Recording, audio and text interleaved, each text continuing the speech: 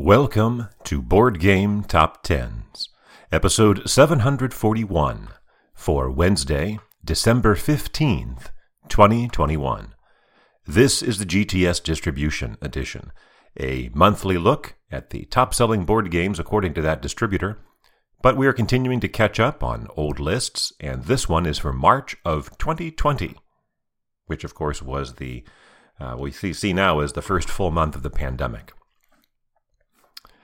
There's only one holdover from last time. So as usual, we see a lot of variation from month to month. The first new entry, a debut at number 10, The Isle of Cats, Late Arrivals by Frank West, published by the City of Games. Returning after a month away, the number 1 from December, remember there was no January list at all, so I guess returning after 2 months away. At number 9, Azul, Summer Pavilion by Michael Kiesling, published by Next Move Games. Yeah, so an upcoming entry pointed out to me, as I was researching it, that it was by Next Move Games.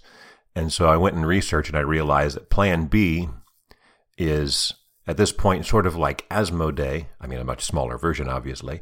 But Asmodee has numerous imprints under its one banner, and that's sort of the same way with Plan B.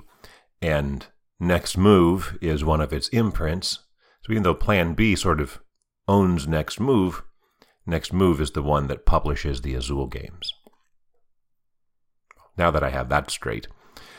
Debuting at number 8, King of Tokyo, Dark Edition by Richard Garfield, published by Iello. Debuting at number 7, The Crew by Thomas Singh, published by Cosmos. Returning after more than a year away, the only other time it was on the list was back in January of 2019, but now at number 6, Root, the Riverfolk expansion by Cole Wehrle, published by Leader Games. Returning after 2 months away and charting for the 5th time, number 5, Camel Up by Stefan Bogen, published by Z-Man Games. Our lone holdover moves up from 7 to 4, Root by Cole Wehrle, published by Leader Games.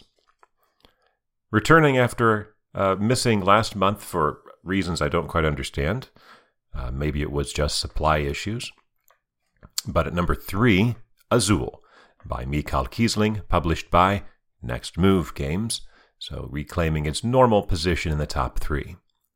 The highest debut is second highest debut. Top 2 are both debuts.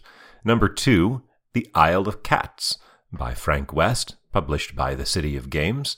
But the highest debut is at number 1, often is the case, Azul, Crystal Mosaic. This is actually an expansion rather than a new re-implementation of Azul, and of course also by Michael Kiesling and published by Next Move Games. That is a rundown of the units list. Let's take a look at the revenue list as well. We have a couple of different entries at the bottom of this one. At number 10, Century Golem Edition, and at number 9, Azul Stained Glass of Sintra. So Azul pops a 4th one onto the revenue list. It also takes number 8 with Summer Pavilion, number 7 with Crystal Mosaic. Then at 6, we have the Root Riverfolk expansion on both lists, same, 6 both ways. Number 5 is King of Tokyo Dark Edition, up from 8 on the units list. Number 4, Camel Up. Number 3, Azul on both. Number 2, Root, moving up from 4 on the units list. And at number 1, The Isle of Cats, because naturally it's a much bigger game than the Azul expansion, and so it reigns the revenue list.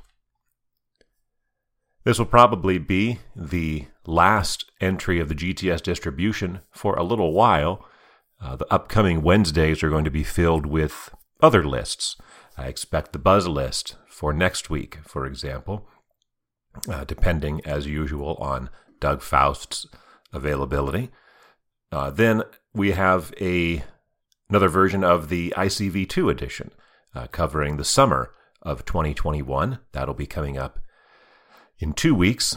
And then we have our year-end lists with the top 100 in page views, the top 100 on Board Game Geek, and the top 10 games on Kickstarter.